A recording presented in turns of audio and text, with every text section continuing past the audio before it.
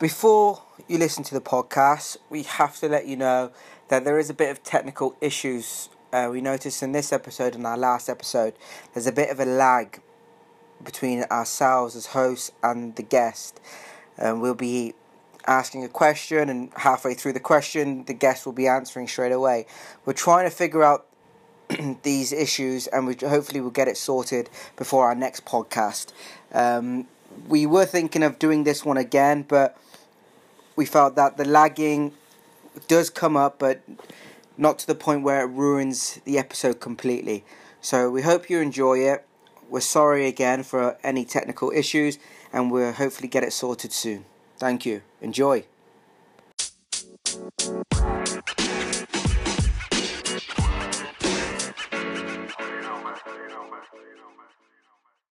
Okay, and we're live again with another podcast with Kareem and Joe, The Conversation. Today's guest, we've got Hassan Sabeh, also known as Singh.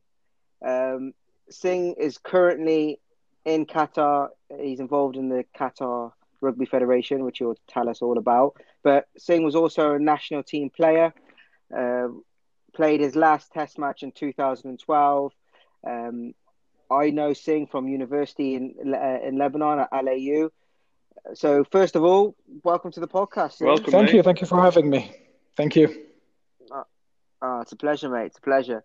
Well, before we start recording this pod, we were asking you about Qatar and what's going on with the coronavirus, and you were saying that the cases are so big. Has the Qatar Rugby Federation got any plans to when teams can go back to training or anything like that? Has the government said anything, or you just don't know right now? No, we follow the Olympic Committee guidelines. So I think in a couple of weeks, we're going to be allowed to train in groups of 5.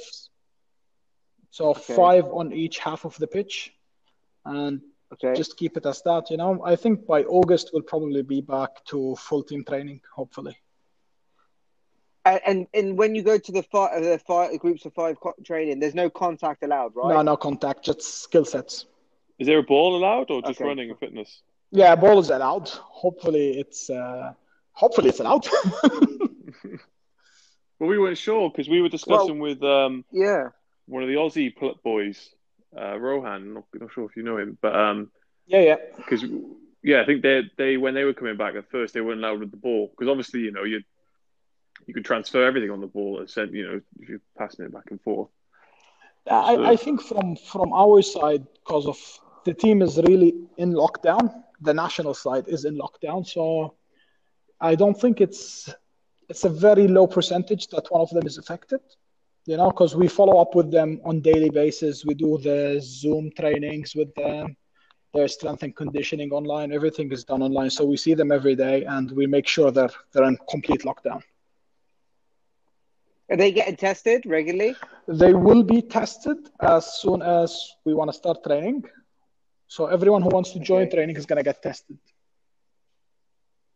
Okay. And so how long does it take for you to get the results of the test? 24 hours, even less, I think. Okay. So your idea is to test all the girls like the day before training, make sure they stay in isolation that whole 24 hours. And so when they come to training, everyone is okay. Yeah, 100%. Okay. Makes sense. All right. Okay. So let's get right into it and a bit of your history. So you started league first, didn't you, before rugby union? Yeah, I played league with the LAU Immortals. We played together for a couple of years. Yeah. And then I joined union, I think, 2009. I started playing union. Yeah. It was a good transfer.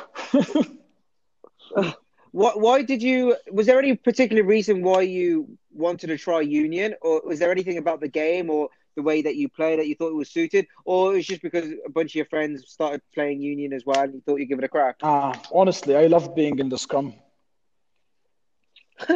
Honest truth. Okay. The league scrum is just, I don't know why it's there anyways. So. Yeah, Did you play any rugby union before? Oh yeah, I love scrummaging. So did you play any union before you played league, or you've always started in league? No, I always started with league. as like a high standard, let's call it, in LAU. It was league. I played a couple of touch games before, and that's it. But full contact, it was league. Yeah, Jesus. Okay, so how did you? So why did you? What about the scrums did you like? Was it just because you were watching games and you were like, oh, they can actually push in it. This is interesting, or what was it? Or didn't you find out until you started training? I think I was just big enough to be in the scrum. I was my weight helped a lot, so I was very powerful in the scrum. I think I was 154 when I used to scrum for Lebanon. So just having these 30 extra kilos were fine. Jesus. Was it sorry, John. No, you go ahead, mate. You're on roll. I'm just I'm just intrigued. Like, so obviously in the game of league, naturally, if you play rugby league at a very high level, and I'm not talking in Lebanon, I'm talking in the world, in like Super League or NRL or even a high level in Australia, it is a fast game. It is a very, very fast game. 100%. All 13 players have to be fit. You don't get the big fat props like you used to in Union playing league. Because you just can't do it. There's so much fitness involved. So obviously in LAU the standard was much lower. So you could have had a lot of rest, especially in defense, because in league, people play a very simple game plan. It's like hit it up 2 or 3 times, then on the 4th tackle maybe go wide. So if you're really tired as a forward, you can like literally in the first 2 or 3 tackles you can stay on the outsides a little bit because you're not really going to get much towards you, and you don't have to. As a forward, you get As a forward, you get a lot of breaks in league, especially in our standards. First tackle, maybe take the first hit up, the third maybe, and that's it. Yeah, exactly. So you were mentioning your size of 150 odd kilos. So when you went to Union, which is, I'm not saying it's non-stop, but the only time when you do stop, it's only because of a mistake through a scrum, or you restart for a scrum or a line out. Apart from that, there's not really much weight. There's not much stop-start in a game of Union. Yeah.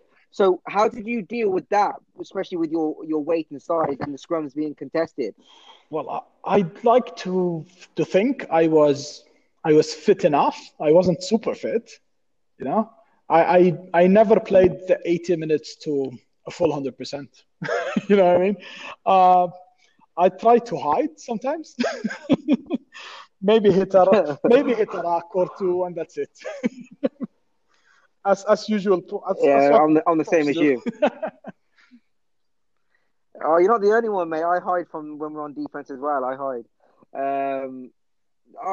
Because to be fair, when I remember playing with you, I obviously when they got into the later stage of the game, you could see that you were pretty fast. But in Union, I couldn't remember seeing like you being like a lot of walking about. I think maybe in later parts of the game, but in the start of the game, in the first 40, 50 minutes, I didn't see you walking much. You seemed to get around the pitch okay, whether you did it smartly, whereas you knew you couldn't chase after rook after rook after rook, and so you just placed yourself in certain positions, or you were fitter than you look. I think I was maybe a bit of both. I was fitter than the way I looked because I played a lot of sports growing up. So at 150, I was playing rugby. I was playing a bit of basketball just for fun. I grew up playing all kinds of sports, So I think it's just growing up with it. So you can manage your match fitness. It's different than coming and tell me run a Bronco or something. I'm not going to do it. But on the pitch, I can manage myself. Yeah. Okay. Cool. Efficiency. You can work it when you need to. Yeah, 100%. I just got one more question before I pass it over to Tuma before we go into any more details. But so you played rugby league, then you moved over to Union in 2000. And what year was it when you first played for Lebanon? What year? 2010. It was our first test match against Jordan, I think. Okay, so you played 2010, then you played 2011, then your last time with Lebanon was 2012, correct? Yeah.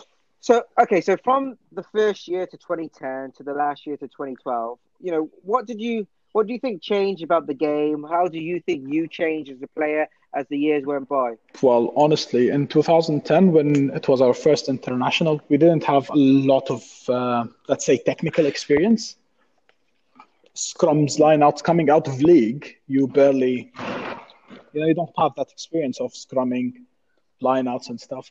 I think we played a lot more locally in Lebanon in 2010, 2011. That's why we got 2012, and we were pretty confident, let's say, in our technical points.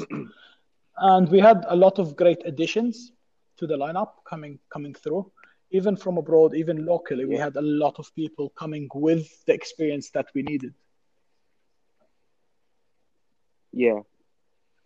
I think I remember that as well. I think that was the first year 2012 for the likes of like Tuma came in. Yeah, that was my first. I think at that point, a lot of people started taking it quite seriously. And I think we started getting a good bond between each other with those players because we established a core group. Yeah, 100%. But as that, having said that, after 2012. The 2012 team and the 2013 team, there's a lot of players that are different.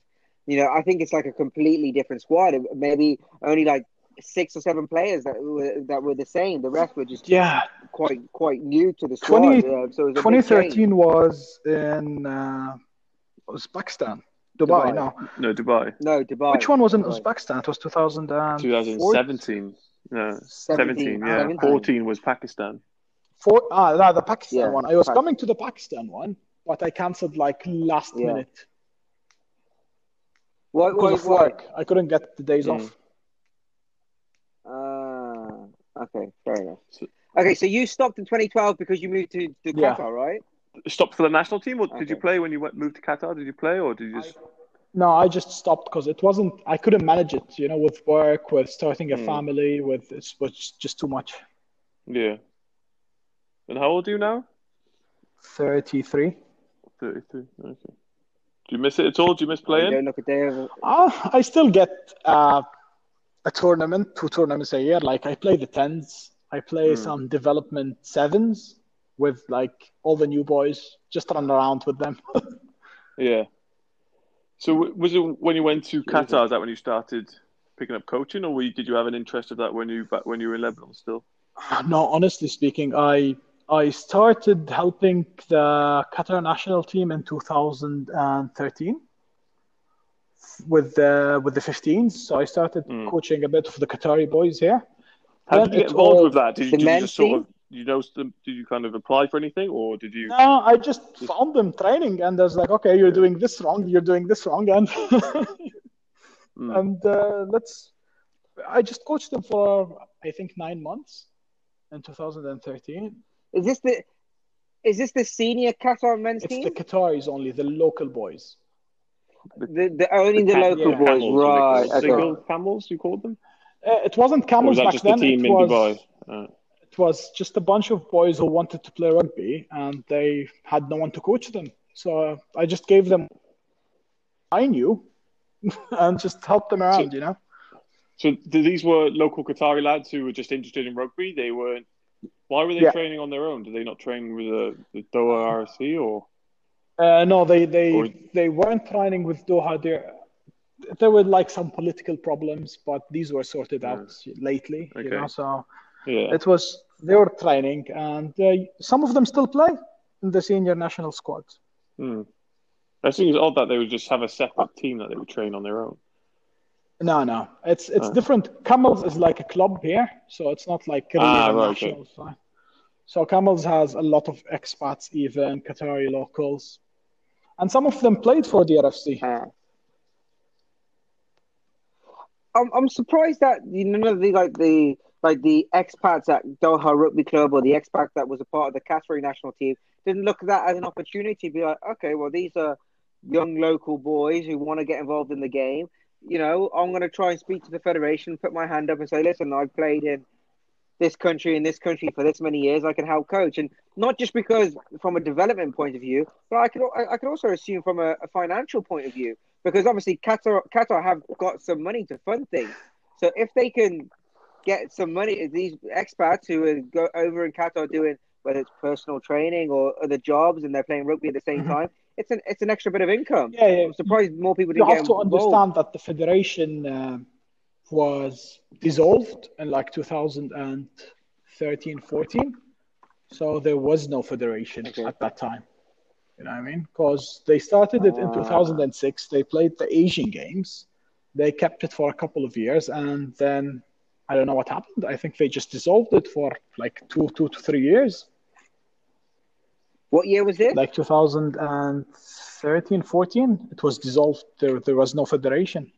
So there was no. So Qatar wasn't playing any international matches at this point. They used to play under the Ministry of. How are they allowed? Under the Ministry of Sports and Culture, they would have a committee, headed by, I think it was one of the expats. He was heading it, but then when they changed the whole system in Qatar, so it was Ministry of Youth and Sports, and now it's under the Olympic Committee itself.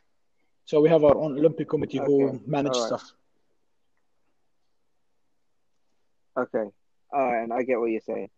All right, Toombs, do you want to ask anything before I go on to about girls women's rugby? I was just more interested still in sort of what you're doing now in coaching Sing, and I guess that leads on to the women's stuff. So yeah, it kind of naturally goes on to that bit. So go on, Cream, you can lead that one. Well, my only question is, obviously I know that you're. So are you coach of the women's team or you're manager? No, I'm the coach. I'm the head coach. Okay, fine. So, how did you get involved in coaching the women's team? Why? Like, how did it start? We started in 2016.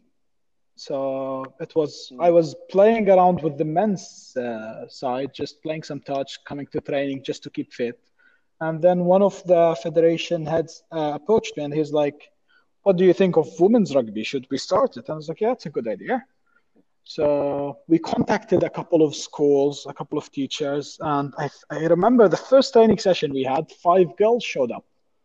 And they're like, "Okay, we're going to start with the basics." And from these 5 girls, the week after it, we had 20 girls show up. And at the end of the month, we had 40 girls on the pitch. So it was. Jeez, yeah. How did you do any marketing? No, nothing. It was just word of mouth. The girls speak to each other.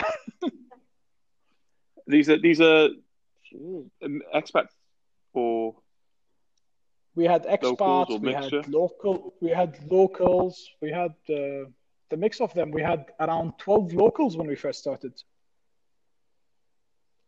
And none of them played rugby before, except for the expats, I presume. No, not even the expats.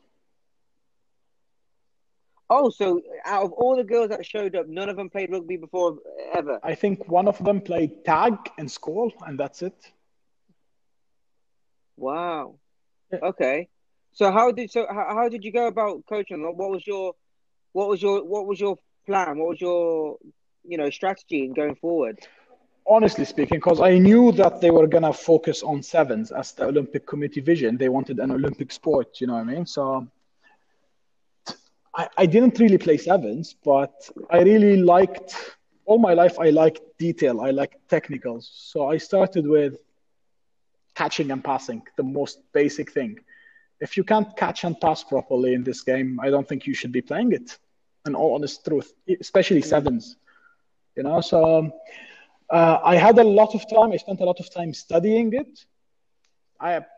Watching YouTube videos, Mike Friday, Ben Ryan, people who show you how to catch and pass properly, some drills. And I think it was the effort that the girls put. So we were training about 3 times or 4 times a week. And from those girls, they are the national side. 6 or 7 of them stayed to play national side. Wow. And is there a women's sort of club scene, or is it mainly this kind of national academy which you have? No, we have.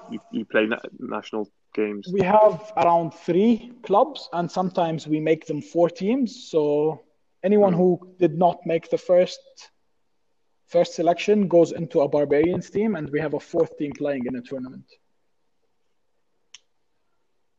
Wow. It's sevens. So you have a good pool of players. Mm. So I would obviously the last time that one of our podcasts a couple of weeks ago we had Kay involved, one of the girls players, and the one thing that we talked about there was how in Lebanon there's still a stigma or a taboo with women's rugby. Parents of the girls are, oh, you can't, it's not a women's sport. You might get injured. You might this, and most people would say Lebanon is a pretty liberal country compared to other countries in the Middle East or the Arab world. Where Qatar is quite religious, it's quite a conservative place. So, how did you deal with that with women's rugby? Honestly speaking, the first thing I would do was meet the parents. Get to know the parents more than the girls. Make them trust me in a bit. Show them that there's nothing wrong in the game. She can still play wearing a hijab, wearing her leggings, it's manageable, But I think people, mostly coaches in the Middle East, should really focus on getting to know the parents personally and giving them their your phone numbers. Call me whenever you want. If you want me to sit down and explain anything about the game, I'm there all the time. It's just, getting the parents to trust you. I think I agree completely. When we spoke to Kay, we said that's what the coaches should be doing. We said that one idea they should try and do is once a month set up an event, whether it's like a party where you got music or DJ or not necessarily alcohol, but just an event where each player brings their parents down and the coach comes down and other people from the senior men's team come and they introduce themselves to the parents and they talk to them and they see not only that it's not a barbaric game that people think, but also the people that's playing it, they're good people. They're good. That's the most important thing. They're good. 100%. Human beings. They're good human beings. To make them feel comfortable that their daughters are playing. So what we do here is we do it almost once a month. So whenever we have like a big one-day sevens tournament, most of the parents are free to join. We have a barbecue. We fundraise in the barbecue, and the parents work on the barbecues while watching the games. So it's very friendly, especially at DRFC. We always use DRFC. It's very friendly there. They keep the values there. Everyone's friendly. Everyone knows each other, and the parents fit in directly. So it doesn't take a lot of effort from my side. They just speak, mingle to each other, and get to know each other. So when you started and you approached the parents, was their biggest concern was from a religious point of view, as in the girls wearing shorts and not being able to cover their hair, or was it from an injury point of view? Injury point of view, 100%. Injury. Okay. Yeah. A lot of the parents were worried about injuries. For example, medical coverage. They never watched rugby, especially sevens. So a lot of them would watch 15s and would say, "Okay, my girl is not playing that," And you can't compare the contact between sevens and 15s in any way. It's totally different. No, I remember that girl that got injured. I remember in Lebanon. That was a bit of a scary moment. Yeah, the scariest of my life. She was young as well, wasn't she? She was 18 back then. What? Jesus. Yeah, scary. But it's funny. I just want to bring up a point that you just said before Tuma said what he said. You said that they watch 15s and they say and they think that it's the contact is the same, and you said that it's not. Well, if you think about it, sevens is probably a little bit more dangerous than 15s because you have so much. We don't want to say that on the podcast. Parents are listening. Okay. I honestly think if you are taught how to play safely, you should be fine. It's. Oh yeah, of course you'd be fine. Oh yes, 100%. I don't agree that sevens is worse than 15. No, but the point that I think why it's not saying it's more, but I do think it's more because if you think about it in sevens, because there's so much delicacy on making a tackle, because if you miss a tackle, usually it's a try, because there's so much space on the field, and you can't cover all that space. So usually you have to commit to that one-on-one tackle. So if you miss that tackle, usually a try get through. So, and because there's so much space and you play with so much depth, you've got time to build up your speed 100%. and build up your acceleration. So the contact can be a little bit more dangerous. I don't think so. Obviously, you're going back further. I mean, on sevens, you've got that space and you're always making like a side-on-side tackle, outside shoulders. And if anything, that kind of space helps, because you're normally trying to go around someone and someone's taking your legs. Whereas in 15s, you're literally, taking a 10-meter run-up or whatever. It can be just off a ruck. And, when you get players trying to chop people or trying to just muscle them down, big forwards, that's where you get the injuries. And plus, sevens players are a lot smaller, and there's a lot less rucks. Yeah, but how many are in the rucks? Yeah. Okay, how many tackles do you think you make in a 15s match? If I'm on a good day, maybe 15 to 20. Okay, and how many do you think you make in a sevens match? 5? No, way more. No, come on. Yeah. No. More. Yeah, more, man. Of course, mate. If one of the girls makes 5 tackles in my team, I'll be like, okay, you're not tackling enough. No, there's no way you're making only 5 tackles. And you said on a good day you're making maybe 15, but on an average day you're probably making about 8 or 9. Well, in a sevens match, you're probably 12. making at least 7, 8, 9, 10, 12. Right. Say it's 10. Say it's 10. Well, you're making the same amount of contact, and in the sevens match, you're playing 3, 4, 5 games a day. So you're making 50 100%. tackles a day. So from a physical point of view, it's actually worse on your body. It's worse, but I think what we lack... I feel much worse after a game of 15s than a training up a whole weekend of sevens is different. Forwards are different. Forwards get into the contact. Kareem doesn't feel it. Doesn't tackle anything in 15s match. He has to do a lot more in sevens. That's why. I thought there's no rucks in either game, so that's why. I thought there's a common understanding. If you get tackled, you let the guy present the ball, and that's it. I think from the sevens point of view, you need to teach them how to tackle. The basic trainings that we have here is. Okay, put your cheek to cheek, put your head there, put your shoulder there. And I think a lot of coaches think it's enough. I don't think it is nearly enough, especially in sevens, because you can get a dislocation because of your foot not being in the right place. You know what I mean? It's just about getting them. So as soon as a new girl comes to training, we go into a safety camp for her. And we take her to the side, make sure she is safe in tackling 3-4 sessions before she even starts any contact. You know what I mean? So it all depends on the way you teach them. And I think it's the small things in a tackle that make it safe or unsafe. So who determines how many sessions are enough?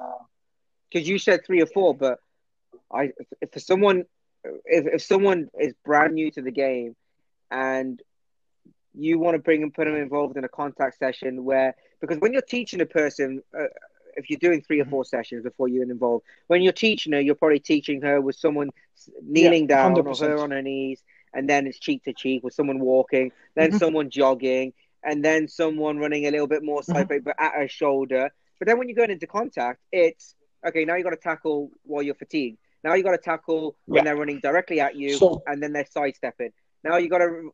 There's so many different scenarios. How can you? How are you progressing? I progress it by giving them the scenarios. So what I'll do is, okay, she finished the safety. We'll go onto a one-on-one game in a small box. If she is safer, I'll introduce a 2-on-2, a 3-on-3, different scenarios.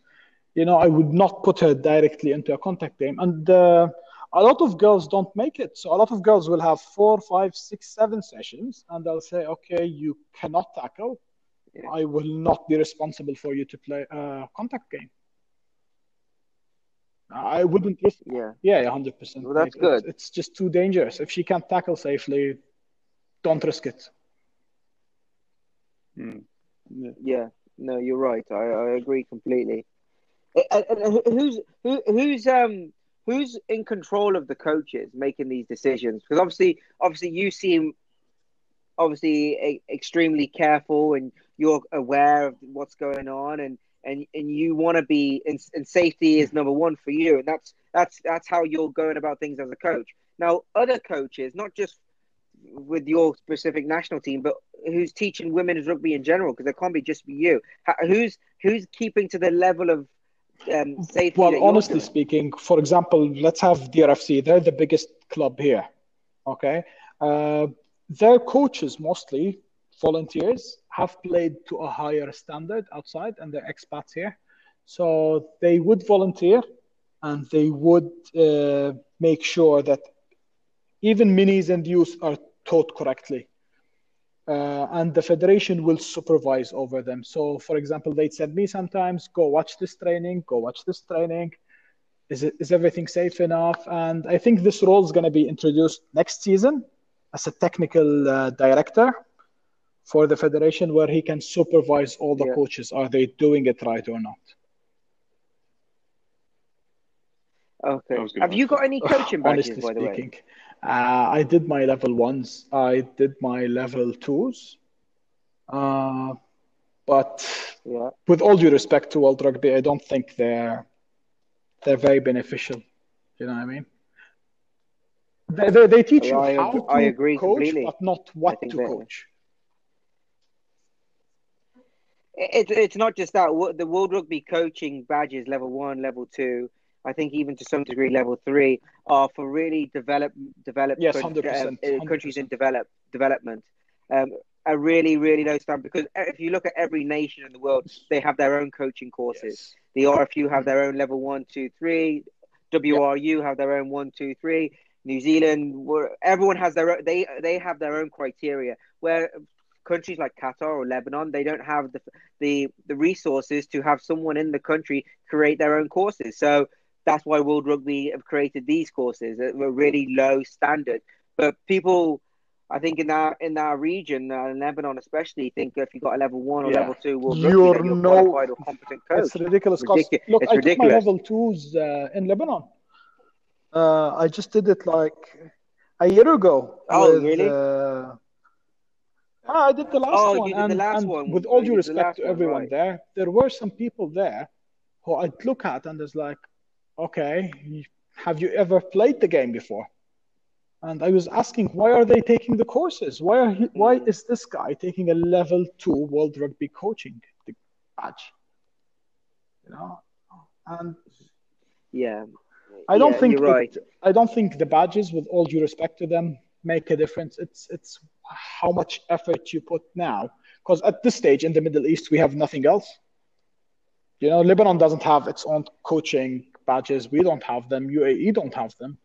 So I think from my point of view, World Rugby needs to differentiate between developing countries and already developed countries.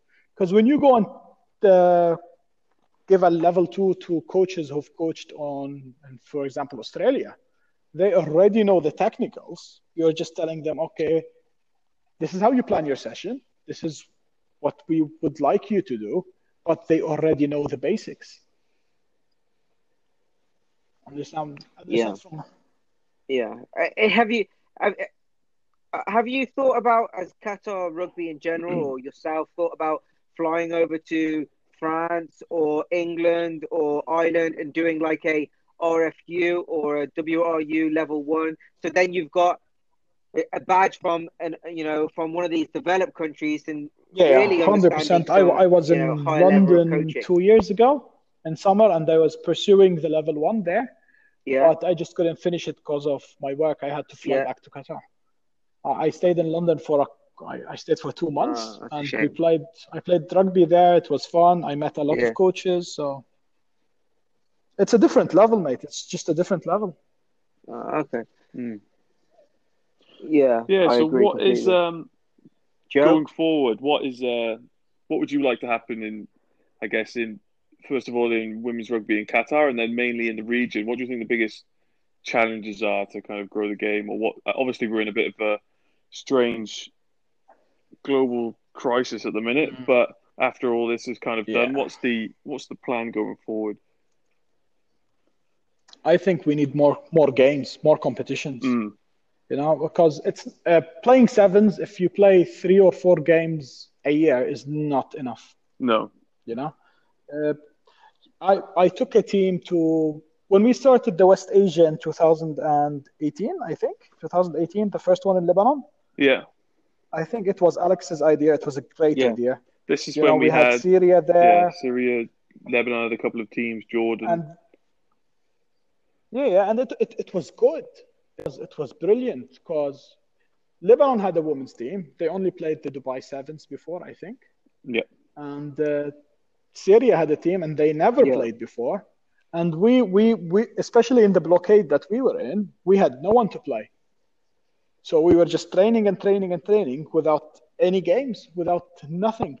And Asia Rugby supported it, and they approved it as a tournament. 2019, the one we hosted in Qatar, was good. But when I took a team, an under-18s team, to India in 2018 also for the under-18 Asian Games.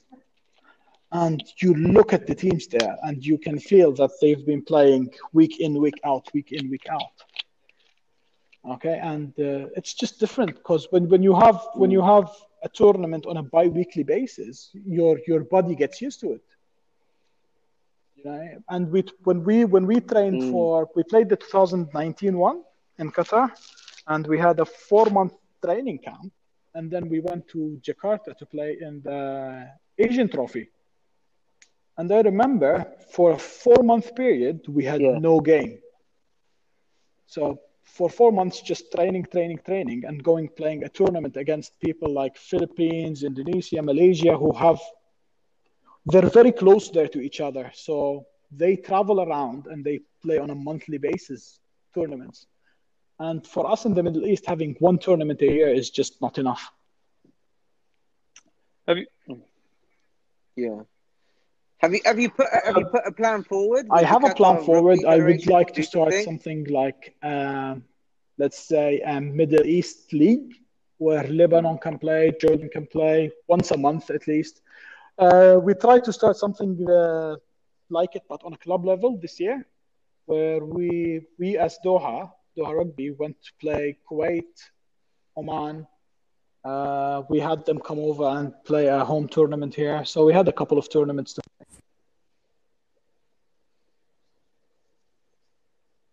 How much was it costing you per tournament for your travel and your hotel and everything to do that? Because that's what it comes down to. Because if Lebanon had the money, we could play as often as we wanted. The girls could play every month if they wanted to, if we had the money. So it comes down to budget. How much was it costing you to do these? Well, the girls used to pay their tickets. Okay, and there were no hotels because we used to go in the morning and come back directly at night. Okay. Yeah, it's a one-day thing. It's just to make it cheaper so for the girls, same day. Make it possible. It's mad to think, we're in a country like the UK, and it's just like, if you've got to drive more than an hour to a game, it's a bit of a mission, but you're there, and your closest club that you can play, you've got to take a 2-hour flight. It's mad to think of the challenges that you've got there, and unless you can build more of a game domestically, to have competitions. I think it's all national at the minute. Domestically, I told you 4 teams playing domestically, but I do not think that the standards are going to be very high domestically, especially with the population we have. Yeah. So you don't get a lot of girls playing at higher levels. Is there a focus on trying to build numbers domestically, or is your role only about sort of national competition in the national team? Or do you... No, I probably feel like a technical director or a technical hand for the federation. Yeah. So we're trying to balance it out because the Olympic Committee would like results internationally. For a 10-year plan that we have for 2030, we're trying to build it domestically. But we have to balance. You can't say, okay, we're not going to play international tournaments and disappear. And you can't say, okay, we're only going to focus on the national side, because at the end, these girls are going to grow up, grow older, and stop playing. So where is the recycling of players? You know what I mean? Are you in schools or universities or anything? Where do your players mainly come from? Are they? Is it kind mostly of they play in their home country? We start at high schools mostly. No, most of them come from like netball and basketball and stuff like that, sports like that. You know, and I think most from our national side, the sports that really helped them is netball. So there is a huge netball community here, and a lot of the girls who play netball come over and play rugby. Yeah. Yeah, makes sense. Have you got any tournaments or games planned this year at all? Obviously, because of the COVID-19, it's messed things up for the next 2 or 3 months. We had the West Asia that was going to be hosted this year? Where was it? In Jordan, I think. Yeah, it was going to be hosted in Jordan, and that got cancelled. We were planning to go to the Asian Trophy in August, Jakarta. It's hosted there again, but I don't think it's going to go through. And we always want to take an under-18s team wherever the Asian tournament is.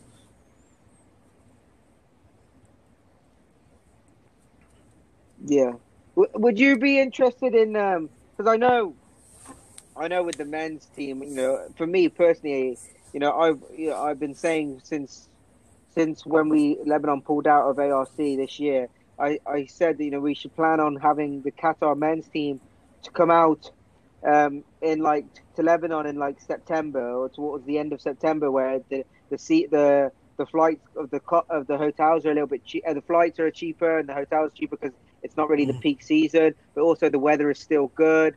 For the Qatar men's team to come out and play like come for 2 days, like come on the Thursday night, sleep, play on the Friday night, and they can or Friday at late afternoon, and they can fly Friday night or fly Saturday. But they come for 2-3 days, play a game with our national team, bring a women's team over, and they play as well. Is that something that's a part of your plan, to play like these pick-up friendly games, or do you only want to do?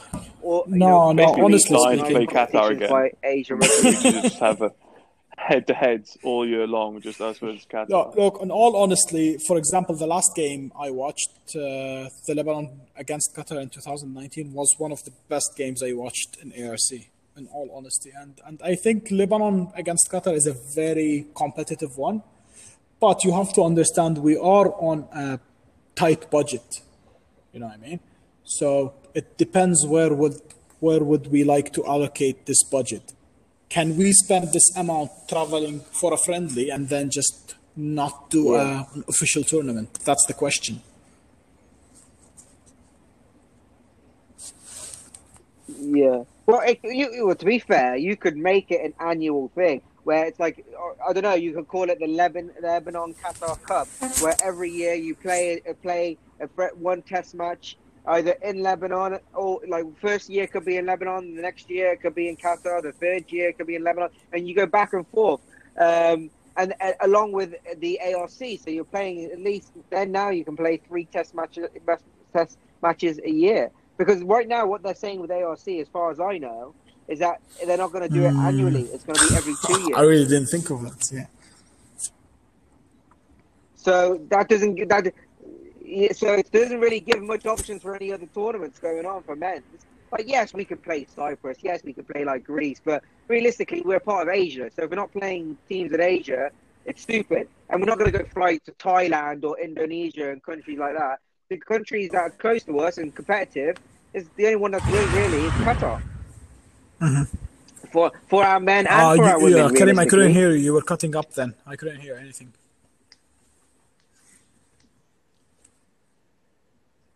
Sorry, I was saying that, you know, with ARC being cancelled on an annual basis, it's only every 2 years. it's useless for us to go and play games against Cyprus or Greece because they're not part of Asia. It's better to play teams who are part of Asia Rugby. And it's useless us going to Thailand or Indonesia or that far east. We might as well play some teams in our local area. Yeah, 100%. And the most competitive teams in this area. And I think, for example, India would be good for our men and for our women. I think India, Qatar, and Lebanon are probably the best competition we can get at this level. Yeah, just the distance, isn't it? I think it's such a difficult thing to organise, though, especially because during the winter, it's hard for girls to leave on weekends because they might have university exams. During the summer, you might not have your best squads because some girls go away with family for vacation or whatever. And then the other part of the year, you've got ARC, so you don't want to be too close towards ARC because girls will be maybe paying for a flight there. So it's so awkward, hard to organise, but it can definitely be done. It's just getting the right.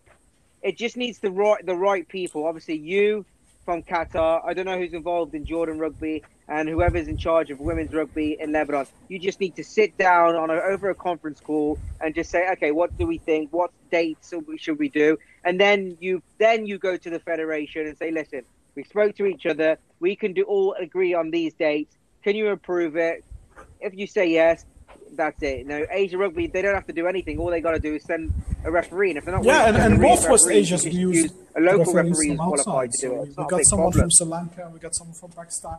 I think with Qais becoming president now, things will change to the better. Because I spoke to him a while ago in Dubai, and he has a good vision forward. You know what I mean? Hopefully he can apply it.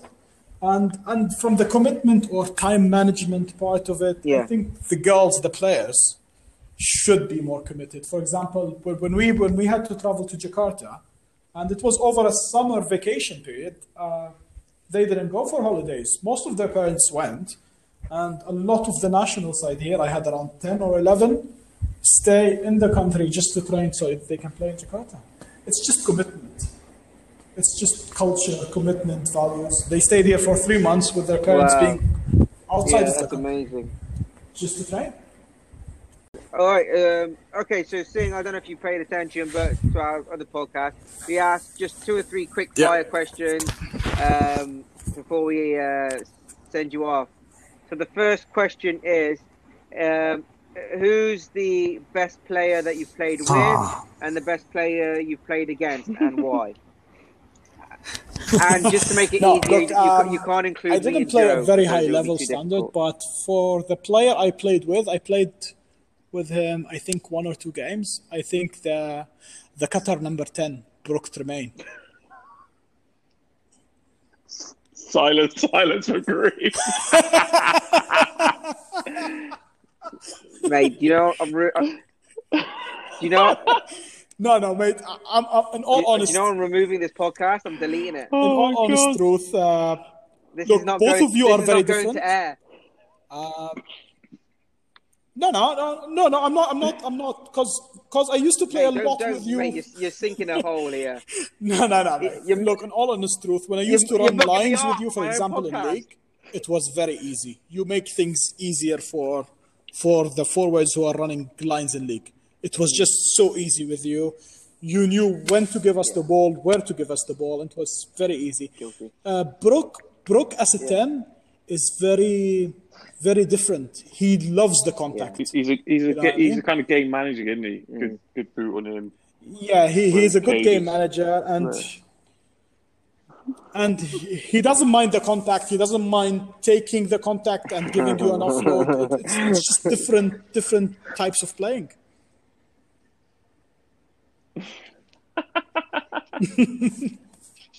Yeah, I don't see that very efficient, so it's not really not my cup of tea. But whatever, each their own. I played 2 years ago in the London Nines. I played the London Nines 2 years ago against a winger from Tonga. and he was unbelievable. I don't know his name honestly, but I still think he is one of the upcoming players we're gonna see on the scene. That was League? Yeah, League. Yeah. Tanous Ferris. No. Yeah, League. Was it Tanous Ferris? All right, and thank you for having me. Listen, mate. First of all, I think we both appreciate you coming on board on this podcast, because I know you're a couple of hours ahead of us, so it's pretty late to where you are. So we thank you for that. And just by hearing you, I know you've always had passion for the game, but just hearing your passion for the women's game and how you want to see those players grow, it's. I think me and you we should have a conversation after the podcast, and we can really sit down and see what we can do with both countries and women's rugby, done. Because I think we both have the same passion of growing the game in that area.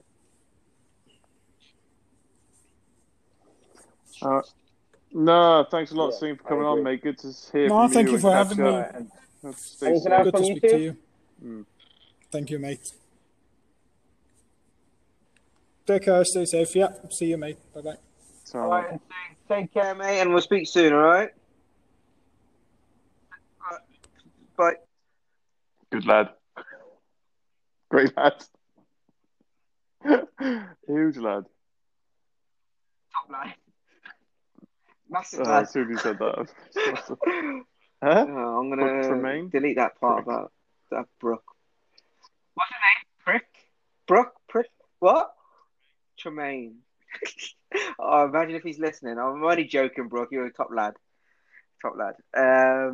Nah, to be fair, I spoke to Singh every now and again when if we ever play Qatar, or when we see him drawing over rugby. I speak to him, we catch up. We don't really go into a lot of detail, but in terms of his approach, I don't know in terms of how he coaches. I don't know how good he is as a coach or any of that stuff. But when you've got a guy who's that passionate and he generally wants to really get involved and help out and improve, just put him in the right people and he can grow massively. And it's a shame that he's gone to Qatar. Great to have him in Lebanon. I'm sure if he's back, he'd still get involved. But like we were saying, you don't need the best people or the most money in the world. You just need people who are committed and love it like he does. Exactly. Yeah. Yeah, I enjoyed that. A bit of a different twist. Yeah, it's mad, man. It was a good episode. I enjoyed it. Yeah. No, man, enjoyed that. Looking forward to our next one. Anything you want to say before we end this podcast, pal? Yeah. So our next podcast, for those who are listening, we've got Laurent, which is on Tuesday night. And then we've got a few other people up our sleeve. We won't mention their names until we've got confirmation.